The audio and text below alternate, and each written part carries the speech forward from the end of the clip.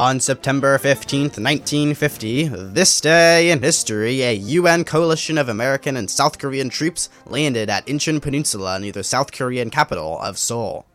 Ordered by UN Supreme Commander General Douglas MacArthur, the landing at Inchon proved a crucial turning point in the early stages of the Korean War. A Japanese colony since 1910, the Korean peninsula was divided into a Soviet-occupied northern and American-occupied southern half following Japan's defeat after World War II. In September 1947, the UN General Assembly called for elections to reunite Korea.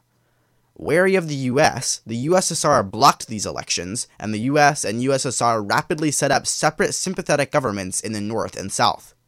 On June 25, 1950, backed by the USSR, the North Korean People's Army, KPA, launched a full-scale invasion of the South in an attempt to reunite Korea. With only limited US support, South Korea was rapidly pushed to the southern tip of the peninsula.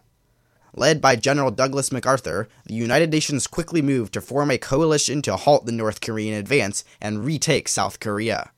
On September 15, 1950, this day in history, a UN force composed of mainly American and South Korean troops landed at Inchon, a small peninsula near Seoul. The landing proved a turning point in the Korean War. Combined with the buildup of American forces in the south, the sudden influx of UN troops from Inchon forced the KPA into a headlong retreat. In the subsequent months, Allied forces drove into North Korea. However, that fall and winter, Communist China sided with North Korea and launched a massive counterattack, pushing the UN forces back to roughly the original dividing line.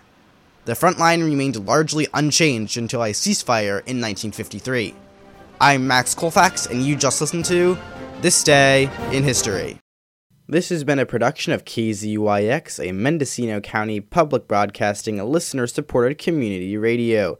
KZYX, Philo 90.7 FM, KZYZ, Willits, Ukiah 91.5 FM, and Fort Bragg at 88.1 FM.